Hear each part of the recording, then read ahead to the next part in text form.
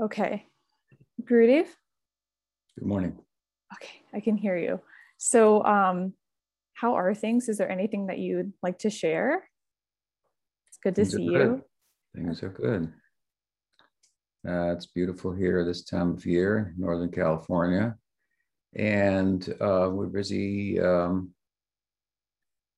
with the property itself, the grounds, the gardens, the setting, and the cows. Reorganizing a few things, and it's feels good to do that. Chitahari, who has relocated nearby, is now moving into the ashram.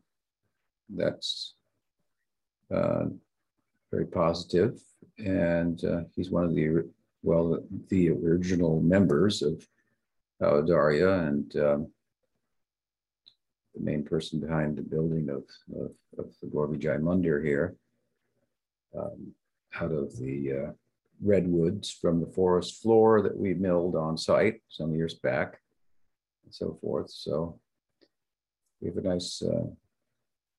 nice group, and work on my book is continuing, editing and so forth, and meanwhile we're also developing further with Darshan Press overall. Darshan Press, of course, is publishing my book, but Gurnishta has been able to engage some other devotees from the Sangha in different aspects of the publishing. So there's a lot of, I guess, infrastructure type work going on. It's not visible at the moment, but it's promising. One of the things that's just coming to the surface in that regard is the audiobooks. Sacred Preface is now in progress. So that's good. This way overall, everything is positive. And I think that we're developing a setting here at Audarya in a way that can serve the community overall the most, which is originally what it was designed to do. So I feel good about that. What are the questions this morning? Okay. So now there's 7 questions, and so it was requested that you repeat the question because sometimes certain devotees can't hear it. So after the question is asked. I okay. think devotees who listen through Facebook or something like that, they can't hear the questions. So yeah, I should repeat the English questions as well. Mm-hmm. Yeah, like repeat them in English. Okay. I think that's Spanish. what Spanish ones. I think the Spanish ones need to be repeated. Anyway, I can repeat them all. Okay. Yeah, I think that's what is that what you meant, Guru Vakya? Yes. Because Guru Vakya was the Spanish. Okay. Repeat the Spanish ones. Okay. Just the Spanish ones. Just the Spanish ones. Okay. So Pranada is first. Hare Krishna. Let's see. I recently heard someone say that Krishna is only Swayam Bhagavan when he is with Radha. Not even his Swayam Bhagavan feature is not even when he's with Balaram. I'm taking that to be something like maybe what we hear like in the Rasa dance, where Krishna is with Radha and his expansions are with the gopis. Either that, or maybe it's referring to Krishna's being eternally of the Kaishore age.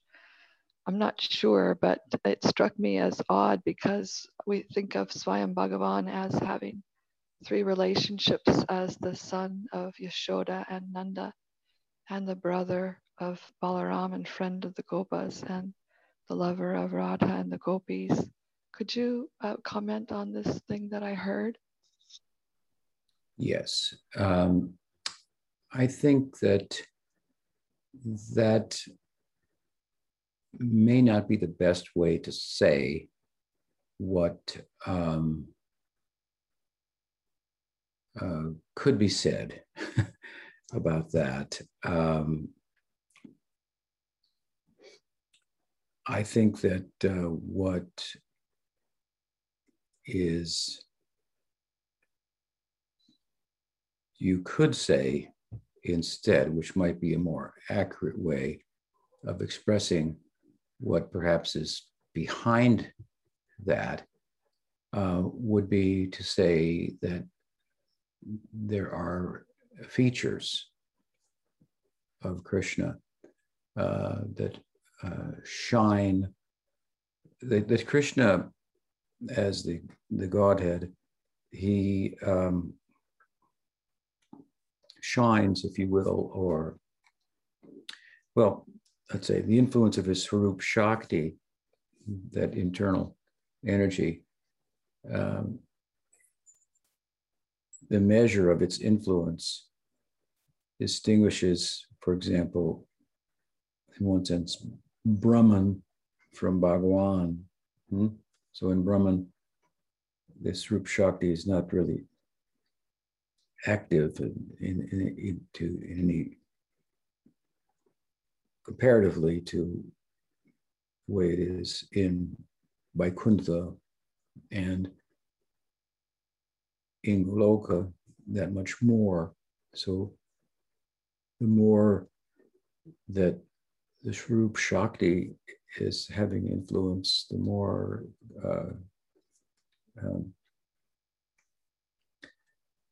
light there is being shed on all that Krishna is. And so because Radha is the Mahabhav Swarupani, the fullest expression of the Swarup Shakti, then standing next to him, arguably, he shines in a light that is brighter than any other expression of the Swarup Shakti. That said, all expressions of the Swarup Shakti within Braj, which is his, in Goloka, Gokul, which is his private residence, where in order to be, if you will, the lover of Radha, he has to be someone's son. And in order for him to be a lover of Radha, also he has to have some friends, some of whom are in Sakhi Bhav, to use Rupa Goswami's term. And without the influence of the Sakhis, gopis, and arguably those friends as well, as is clear from the Leela Granthas of the Goswamis, he can't be standing next to Radha. How does he stand next to Radha without the help of Subal on occasion, or without the help of Radha's friends and maidservants and so forth? And how can there be the sweetness of the Parakiya that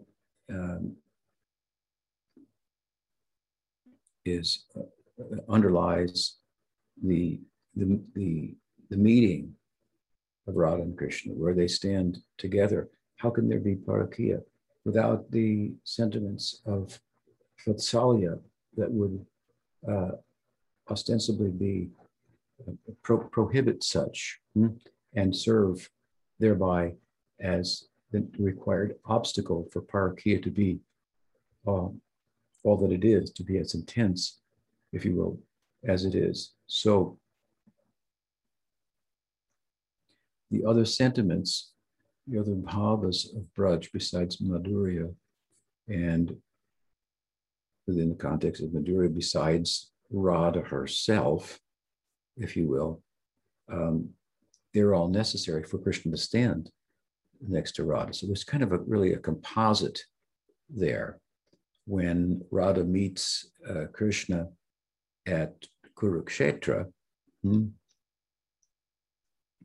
then she can't be satisfied with him there, or with the idea of going with him to Dwarka, because the setting of Braj and all of these other sentiments that I mentioned, and the setting itself with the Jamuna and Govardhan and all that Braj is constituted of, then she doesn't want to stand next to Krishna. So in the broader sense, yes, Krishna standing next to Balaram, Krishna standing next to, tied up by Yashoda is Swayam Bhagawan. It's not another expression of Krishna. It's not Mathuresh Krishna or Dwarkesh Krishna. It's said by Srila Rupa Goswami in his Ujjvala Nilamani that Krishna is perfect in Dwaraka. He is more perfect in Mathura and most perfect in Braj. Now, if you want to go, within that, he's most perfect standing next to Radha, you could say. And I think that's what people who say what they said to you that your question is about want to say, but I don't think that it's entirely accurate to say that only that Krishna is Swayam Bhagawan, and by contrast, Krishna standing next to Balaram is not. To give another example, Radha is speaking in Venu Gita, the 22nd, I think, or 21st chapter of the 10th book of the Bhagavad. And Radha and gopis, but together, and they describe the vision of Krishna and Balaram entering the forest with their friends and cows to be the perfection of the eyes. Sanatana Goswami, there are different comments on it, but Sanatana Goswami comments that through the eyes of the gopis, Krishna, along with Balaram, is particularly attractive because of the way in which the elder brother feels about him, that's expressed in that vision as well. So there are other, like as I say, there are other commentaries on it that render the verse grammatically such that they're really only talking about Krishna, not Krishna and Balaram. But I've given you Sanatana Goswami, he's the original commentator from the Gaudiya Sampradaya, his perspective on that. So, and that is that the perfection of the eyes for the gopis is to see Krishna, Balaram, and his friends. And it is the Krishna who whose activities in Braj are reported to Radha by one of her attendants when she's not present, and the things that he's doing in those settings where he's not standing next to her, that's the same Krishna, very attractive to him, to her. And then that said, of course,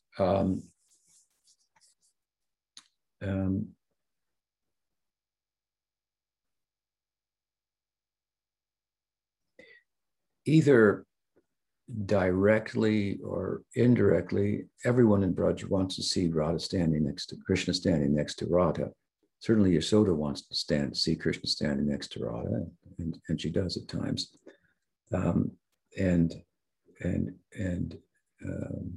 Krishna's intimate friends as well, labor hard to make that happen.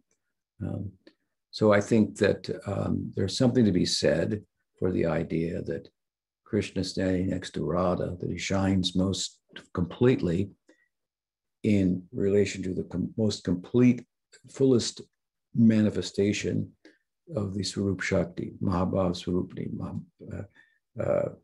What does Kabiraj Goswami say? He says, Rasaraj Mahabhav Duyekurupa. The two, Rasaraj, Krishna, the king of love, and Mahabhav, Radha herself, the fullest expression of love, these two come together, they result in one form, a group that is, of course, Chaitanya Mahaprabhu. So I think there's, in substance, there's what devotees want to say by that is has some support, but it would be incorrect to say that Krishna in Braj otherwise, in relation to Jasoda, Nanda, the cowherd friends and so forth, is not Swayam Bhagavan. If he's not Swayam Bhagavan, then who is he? Rupa Goswami gives an explanation of Swayam Bhagavan. Tadikatma Rupa is by Bhav Prakash in the form of Balaram. His Prakash is amongst many gopis, where he expands during the rasa dance to be with each one of them at the same time, and so forth. Similarly, he has expansions to be sit next to each cowherd boy, for example, in Sakiras while taking lunch, as if each one thinks he's sitting next to me or across from me alone, and so forth. But those expansions of himself in those settings are expansions of Swayam Bhagavan. There's no other explanation, ontological explanation of who Krishna standing next to Balaram is, as opposed to who Krishna standing is next to Radha. Rupa Goswami doesn't give any other term than Swayam Bhagavan. So I think the use of the term is a little loose, but the idea that Krishna standing next to Radha shines in a way that is arguably the fullest expression of himself. Yes, to your point, that would refer to the Kishore Leela in general. So that's another way of thinking about it. But from that, if you want to emphasize that point, then standing next to any other gopi, standing next to Rupa Manjari, he's not Swayam Bhagavan. Rupa Manjari is not Radha, like Radha, but not Radha, close as you could get, but in one sense, Tadbhav, but it's really his bhav is really a sympathetic love for the union of Radha and Krishna. So I hope that answers your question. Does it help? Yes, very clear. Thank you. Swayam Bhagavan, Shri Krishna, Ki Jai. Shama Sundar.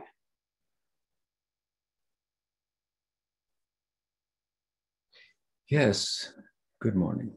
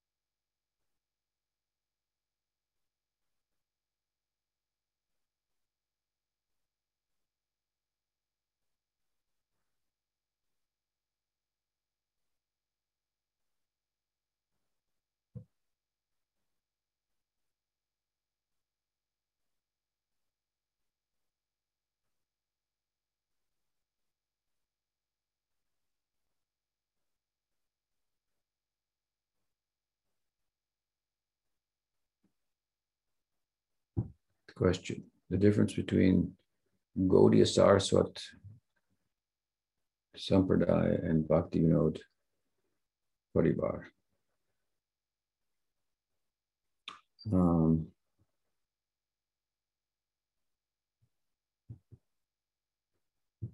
Let me know when you've repeated the question.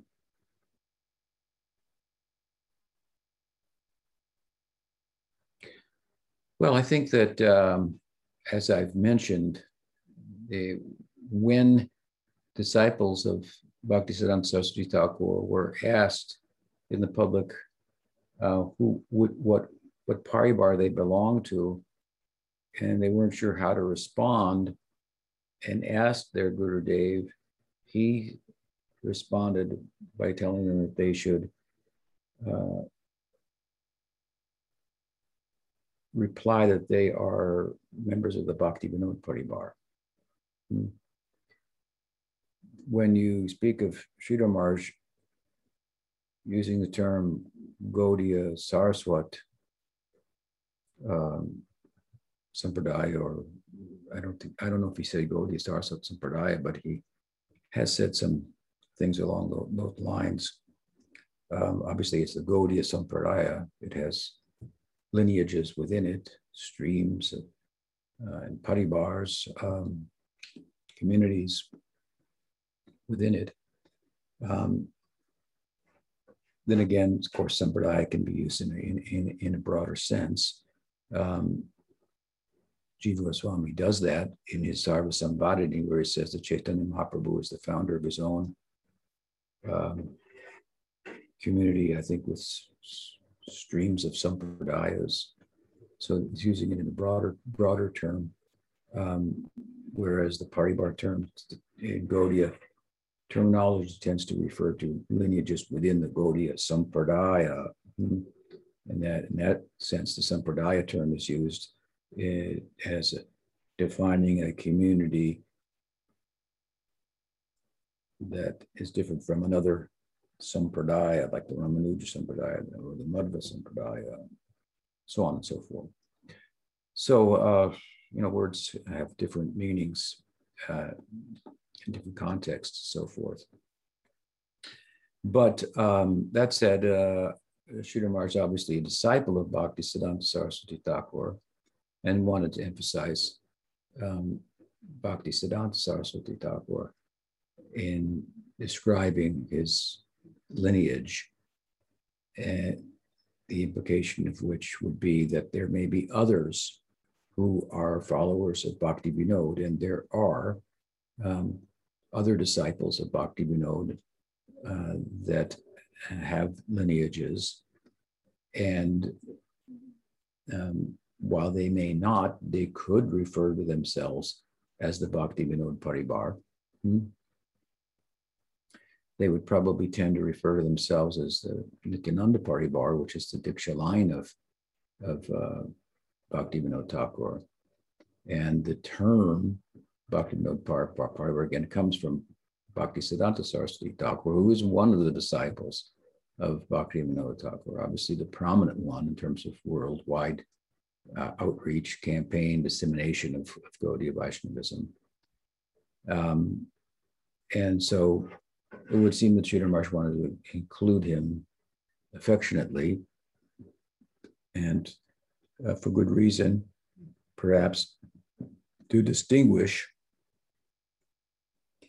within those coming from the influence, under the influence of the inspiration of Bhakti Vinod Thakur, distinguish himself and his lineage from others who, at the same time that they are serving under the inspiration, guidance, even the Diksha of Bhakti Vinod Thakur, but are not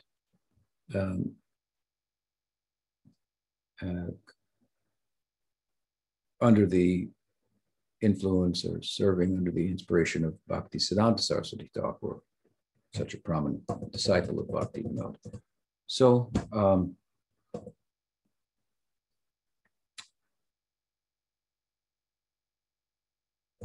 those are my thoughts on that. I don't think it's just too much to the topic. Other than that, does that help?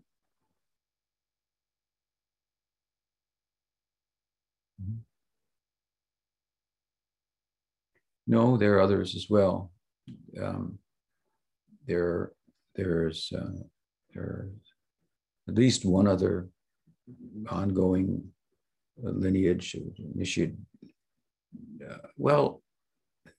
Now that I think about it, not sure if, at least there are others who are disciples of Bipin Bihari Goswami, who was a disciple of Bhaktivinoda, who was a brother of Bhaktisiddhanta, who took his diksha from Bhaktivinoda Thakur. Of course, as I mentioned the other day, but yeah, there are others. We're a little different in that our lineage is coming from Bhaktivinoda and Gaur-Kishore, who come from two different paribars, both of whom have obviously a very prominent influence on Bhaktisiddhanta Saraswati Thakur. Took Harinam from Bhaktivinoda, took his mantra diksha from Gaur-Kishore Das Babaji at the request of Bhaktivinoda and with the blessings of Gaur-Kishore Das Babaji, and those influences are prominent. We respect both of them, which is our paribar. So he gave a good answer, Bhaktivinoda Paribar. You want to say Gaudiya Saraswat Sampradaya. Well, that's good, but understandable. But I like the mention of Bhaktivinoda himself in terms of identifying the parivar that we are associated with. Bhaktivinoda Parivar ki jai. Gaudiya Saraswat Sampradaya ki jai. What else? So Martin has a question. Okay. Is that in the chat? Let's see. Sorry, there are a few different ones in the chat. So Shamasunar, should I just read it and that would be considered?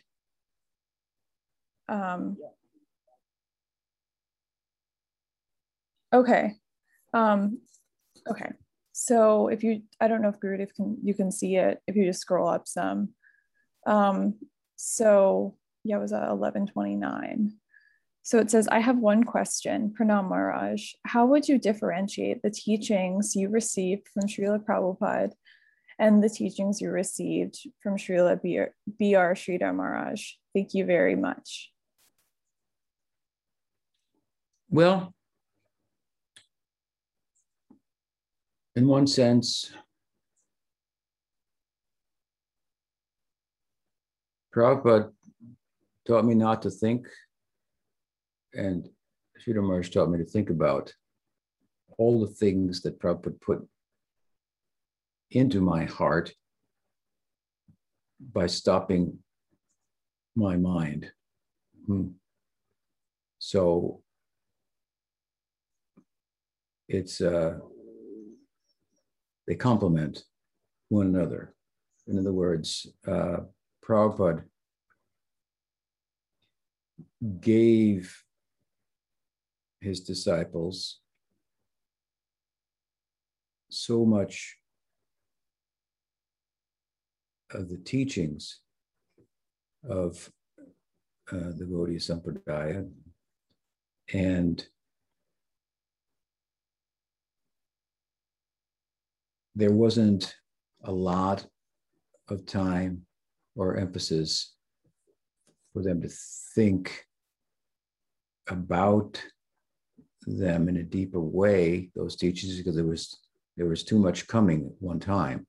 So, every month there was another 300-page volume of the Bhagavatam, and there were lectures every day that were recorded. To keep up with all of that,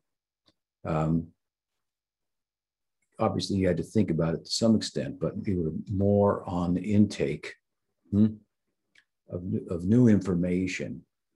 And Sridhar Maharaj's emphasis was to reflect upon that information and the deeper implications of them and so forth. So if I was an empty pail, then Prabhupada's teaching would be to fill it up with milk. And Sridhar Maharaj's influence would be to come and churn the milk, churn it, and bring out all the things that are hidden in milk. Maybe you know that inside of milk, there is ghee, there is buttermilk. Add a little sugar, and there's burfi and sandesh and rubbery, and so on and so forth. So many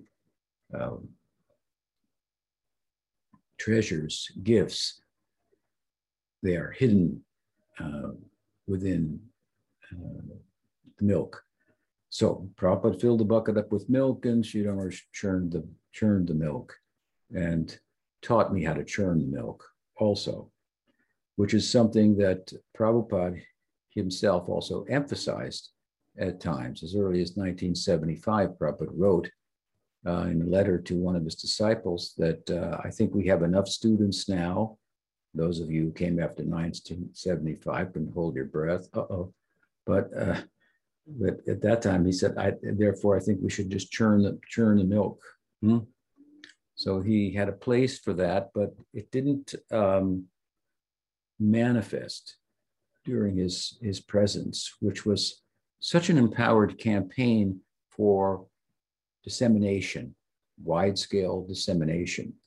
So when your dissemination is very broad, then it's difficult to go deep at the same time. So he was particularly empowered by Nityananda Prabhu, whose campaign amongst the associates of Chaitanya Mahaprabhu, who were all involved in the dissemination of what Chaitanya Mahaprabhu was about. Nityananda Prabhu's campaign was characterized by being broad, wide spread. Chaitanya Mahaprabhu told Nityananda Prabhu not to return to Puri 1 year.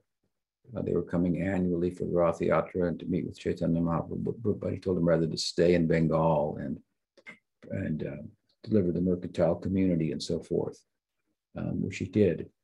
So Prabhupada's campaign was empowered by Nityananda Prabhu, and it has that characteristic of being very broad. We don't find, for example, literary contributions of Nityananda Prabhu going into theological depth as to all the implications of the teachings. We find that in the books of Jiva Goswami, for example, Rupa Goswami.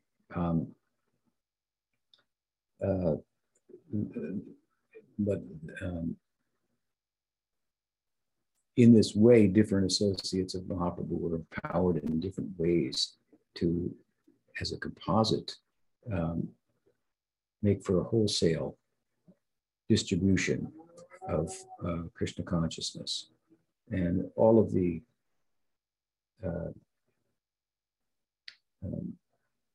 elements are required. So you need the breadth of wide-scale distribution, and you need theological depth, and so on and so forth. So Krishna empowers different devotees in different ways, and Prabhupada was particularly focused on broad, wide-scale dissemination and giving new information that had never been heard before in other parts of the world. So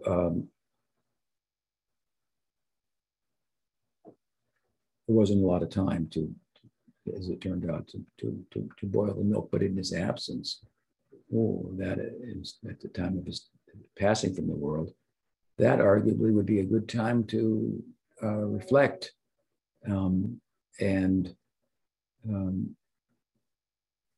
connect with him through separation and longing and examining on a deeper level all that he gave and so on and so forth, rather than just continuing with some wide-scale dissemination. That's not a bad thing, the latter, but as much as in his own presence, he emphasized that there is a place for boiling the milk. That would have been a good place, a pause, if you will, in the wide-scale dissemination. And what are we disseminating? What just happened to us? Under the influence of Prabhupada, magically for years, we were just taken up and didn't think about anything except he said it and we do it, and that's what it is, and so forth.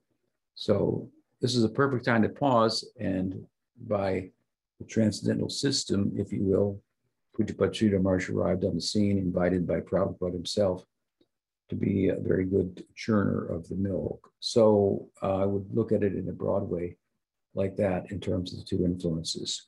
To put it in another sense, Prabhupada engaged me largely in wide-scale dissemination of Krishna consciousness. He was very pleased with the circulation of his books. And in order to please him, I involved myself in that. And he expressed his appreciation for that and so forth. But under the influence of Pujapad Sridhar Maharaj, I was encouraged to do what he called relief work. That was, rather than to bring in new devotees as a focus, to focus on devotees who have already come within the fold, but whose understanding may not be that deep, and who may be troubled by the circumstances surrounding Prabhupada's passing in the society of ISKCON, and dealing with new leadership and so on and so forth. It was a challenge. So to do relief work, that people who had come would not go away, that they would understand better the depth of what they were involved in, and to help them become more grounded in the teachings and so forth. So those are two kind of different emphases: emphasis for wide dispensation, emphasis for boiling the milk. Hope that helps.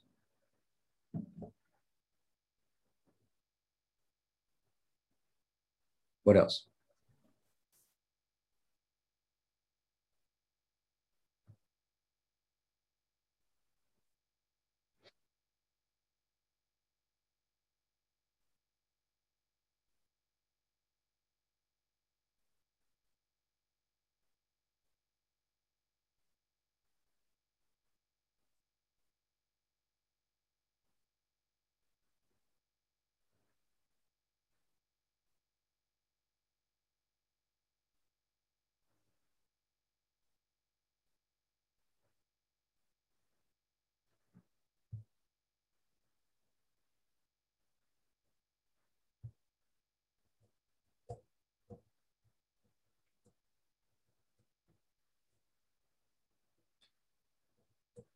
So no,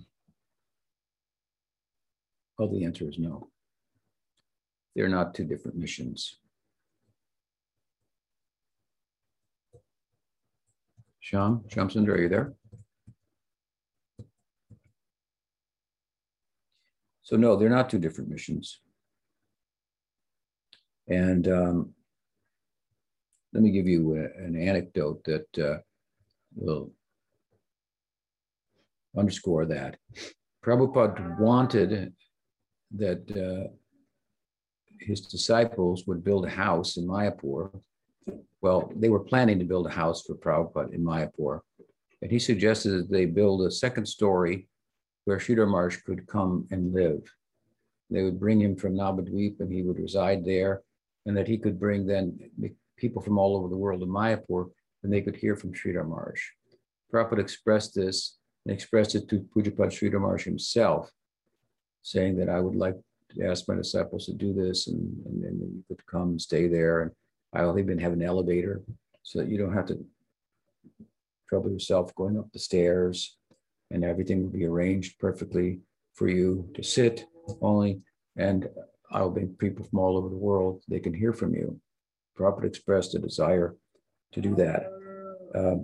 Pujapad Sridhar Maharaj thought he must be kidding or something. I'm older than him. I'll surely pass away earlier. And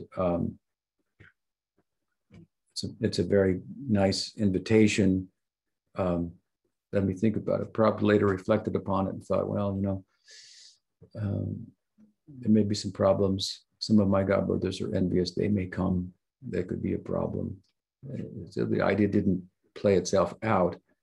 And suddenly Prabhupada passed from the world unexpectedly before Pujapad Sridhar Maharaj. But Prabhupada wanted considered Sridhar Maharaj his Siksha Guru, he wrote in a letter when one of his disciples had been in India and Prabhupada had not been there for some times early on in the mission. And he asked Prabhupada if there was someone he could get some association from, a Siksha Guru in Prabhupada's absence. And Prabhupada said that he could take shelter of Sridhar Maharaj as a Siksha Guru. He said, what speak of what you can learn from him, I accept him as my Siksha Guru. So, same mission. But the same mission may be expressed in different ways. Like I mentioned, Chaitanya Mahaprabhu was one mission, but Nityananda Prabhu was expressing it, serving it differently than Rupa Goswami, Jiva Goswami, Gadadhar, serving it in a different way. Each of them have their own contribution. We can speak about each of one of them associates as being the most important, and they're all the most important. So similarly with Prabhupada and Sridhar Maharaj. What else? So Abai has a question. I don't think he's on a cell phone, so I don't think that we could hear him if he was speaking just because of the channels. Yeah. So I think that he texted me the question. Okay, yeah, here it is. Okay, my question for Guru Maharaj is, my question is if Guru Maharaj can speak about how to deeper understand what Mahaprabhu's angle of vision is in regards to what we always hear. Krishna in the mood of Radha. I am trying to understand, is Mahaprabhu truly feeling exactly as Radha and longing for Krishna exactly as she does, or is it more of a third party longing and understanding from Radha's perspective? It's hard to word this properly, but my main question is if he can speak on what it means Krishna is in the mood of Radha. Mm-hmm. Well, I think that obviously Chaitanya Mahaprabhu is Krishna, but he is trying to step into the shoes of Radha and experience himself from her vantage point. And in the context of the Leela, he has glimpses of that. And in the end, he is successful. In the last verse of Shikshastakam, which is explained by Krishnadas Kaviraj at the end of Chaitanya Charitamrita, at the end of his book, very end, he cites the Shikshastakam verse after verse and gives a brief explanation of it in such a way that it's clear that Krishnadas Kaviraj Goswami is connecting the verses of Chaitanya Mahaprabhu as if they were written successively in one astakam, with one verse leading to the next and so forth. That's not the way Rupa Goswami depicted the Shikshastakam. He cites verses of the Shikshastakam, for example, in his Padyavali, places the verses under different categories along with other verses. But in Krishnadas Kaviraj Goswami's writing, we find that the 8 prayers are taken together as an astakam and perhaps referred to as such, Shikshastakam, for the first time there. But in the last verse, significantly, the last verse of Shikshastakam, he says, and this verse, Krishna says, this verse was spoken by Radha. So the implication is that Mahaprabhu was successful. He's actually entered into the bhava of Radha. Yes, he is Krishna, that's a fact. But he's in the bhava of Radha, and he's experiencing firsthand what she experiences, to at least to some extent, as far as possible, when she sees Krishna, reflects upon Krishna, loves Krishna, and so forth. Now, I don't know how well that answers your question, but as far as I understand it, you're asking if that's what happens, or is there some kind of a third person examining the thing? Maybe you could say there's a little of both in the earlier stages, like I say, it's coming in and out. But I mean, to say that also the Chaitanya Mahaprabhu was Krishna is true, obviously, but the fact that he is Krishna is not something that, given the Leela, he's always aware of either. He identifies himself as a sadhaka and in the pursuance of the bhava of Radha or Madhurya Rasa, worshiping Krishna. He is Krishna. He understands that. Sometimes that knowing is overridden by the influence of bhakti, Swarup Shakti, and the sweetness of knowing himself otherwise, for example, as sadhaka, it takes over. So he's moving between the two, but in the end, he's successful in stepping into the bhav of Radha. So much so that, as I say, the last verse of Shikshastakam and the words of Krishnadas Kaviraj Goswami are the voice of Radha herself. So, hope that answers your question. I guess it does. Hopefully. Well, yeah. He's here. We can talk with him further.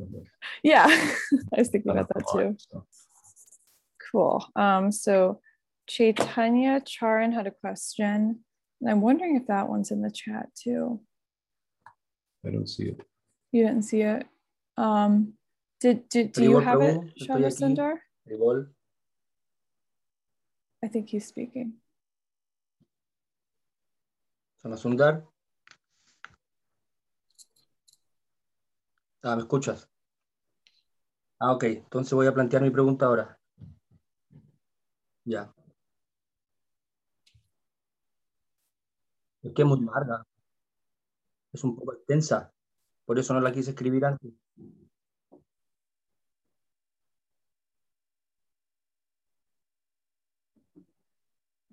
Ya. Okay. Question.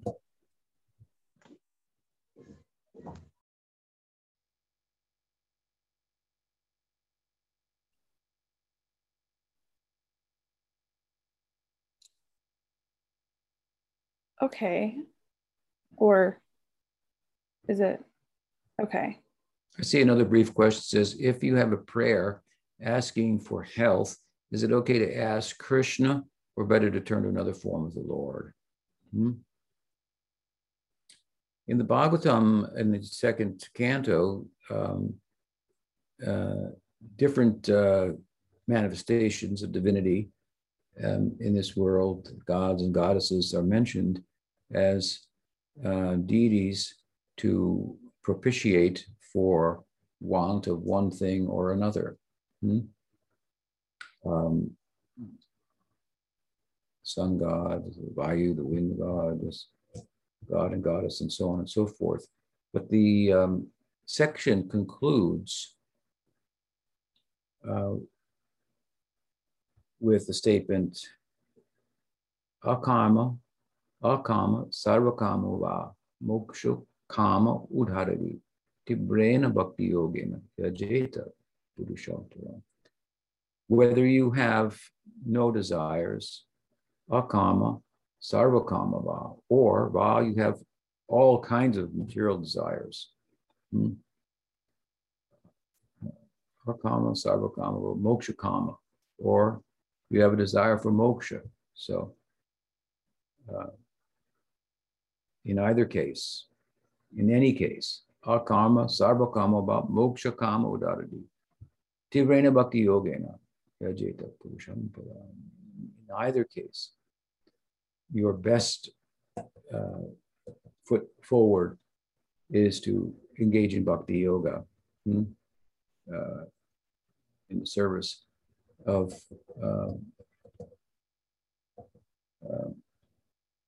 Purushartha, Purushottama, Lila Purushottama. Okay. Anyway, Krishna, serve Krishna. It's best to serve Krishna. So why is that? That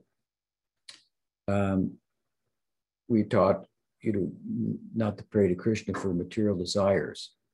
The point there is that we should not have material desires as our goal in and of themselves, and thus propitiate other deities for that purpose as an end. But if we have as an end goal to attain Krishna prema, but we have material desires at the same time, it's still better for us to ask Krishna to fulfill the material desires, because, or in any case, even if you don't have, I should say, Krishna prema as your goal, the Bhagavatam teaching more or less is better to take shelter of Krishna and ask him to fulfill, even though it's kind of stupid to ask Krishna to fulfill material desires when he could give you prema. To ask, what did Dhruva Maharaj say? I was looking for broken glass and I found a valuable jewel. I wanted a kingdom bigger than Brahma's. That's like a broken glass. But I took shelter of Vishnu for that purpose. And instead of the broken glass, I got a valuable jewel. So better to take shelter of Krishna. Because the very tendency to take shelter of Krishna, if that comes within us, that is more of a gift, more of a gain, I should say, than that which you're asking for. That's health of the soul. Looking for health of the body. Approach Krishna. You may get it, you may not, but it's healthy for your soul. So the more that we can develop the tendency to take shelter of Krishna, the better our position becomes. Another question? Did Chaitanya Charan write his question out? Oh, yeah, here we go. I see it now. It's in Spanish.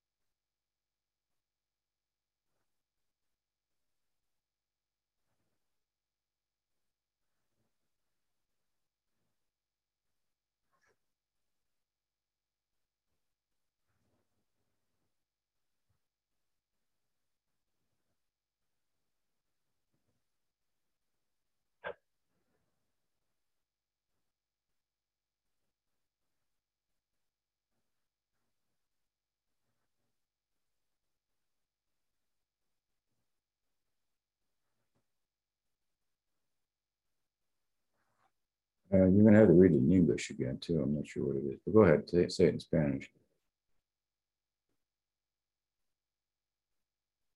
What does he say that what does he say that the Bhaktisindarbha says?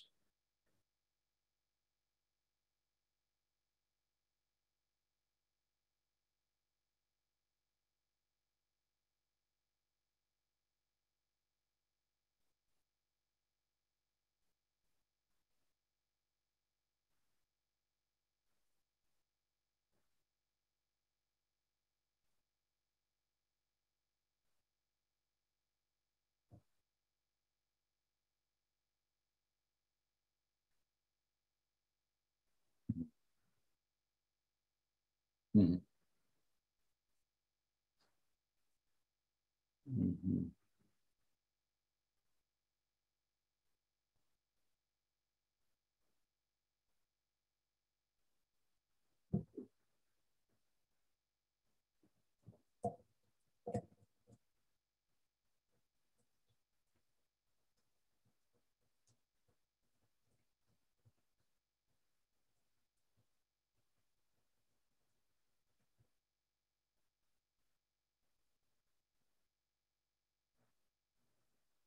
Well, first of all, I don't know what edition of the Bhakti Sandarbha you're reading from. And I would have to look at the Sandarbha itself, that section, to get a context of what Jiva Goswami is saying.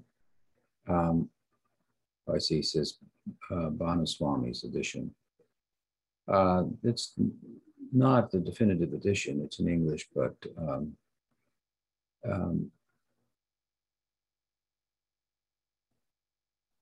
it's not bad, I wouldn't say. There are much worse translations. But at any rate, I would have to look at it to see the context, but I don't think there's something particularly special or unique or different, peculiar that he's saying there. The text that he's citing is emphasizing the affirmation that I'm a servant of Krishna. Only by affirming that oneself is the servant of Krishna can one attain perfection. I mean, obviously, if you just say that without any context, whatnot, one could say, well, what about Narayan? What about, Varaha? What about Narasimha rather than Krishna?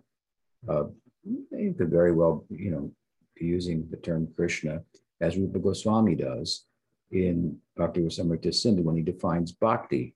And he says, Krishna Anushilanam, it's favorable service to Krishna. And of course, in the further explanation of the verse, Krishna means also the different manifestations of Krishna, his different avatars, Narayan and Vaikuntha, and so on and so forth. Service to them is also favorable service to them is also bhakti, uttam bhakti. So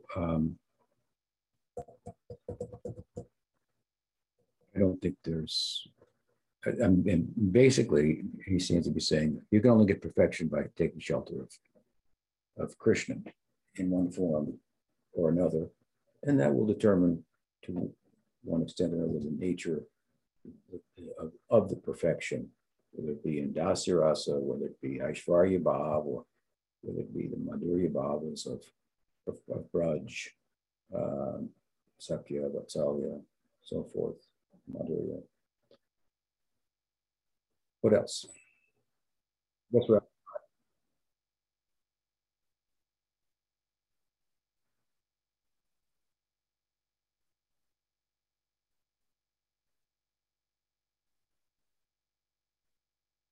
Oh.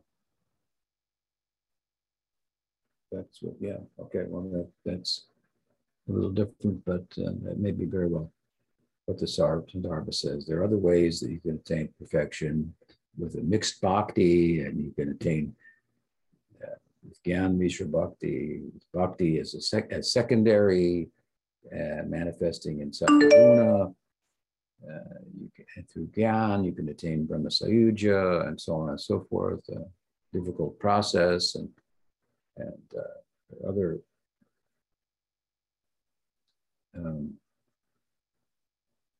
methods that are advocated also for attaining perfection, but simply by taking shelter of Krishna, that alone, one can attain perfection. Yes, that makes sense.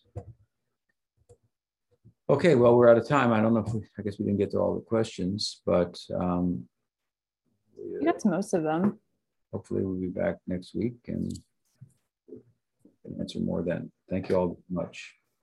Thank you. So before everyone goes, I'm just going to announce the July classes. I don't think there's anything else for me to announce. Is there, Archana, besides the classes?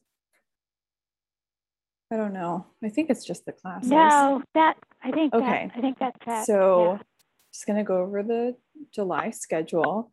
So on Mondays, Padmanabha Swami is giving classes on the Brahmara Gita, the Song of the Bumblebee.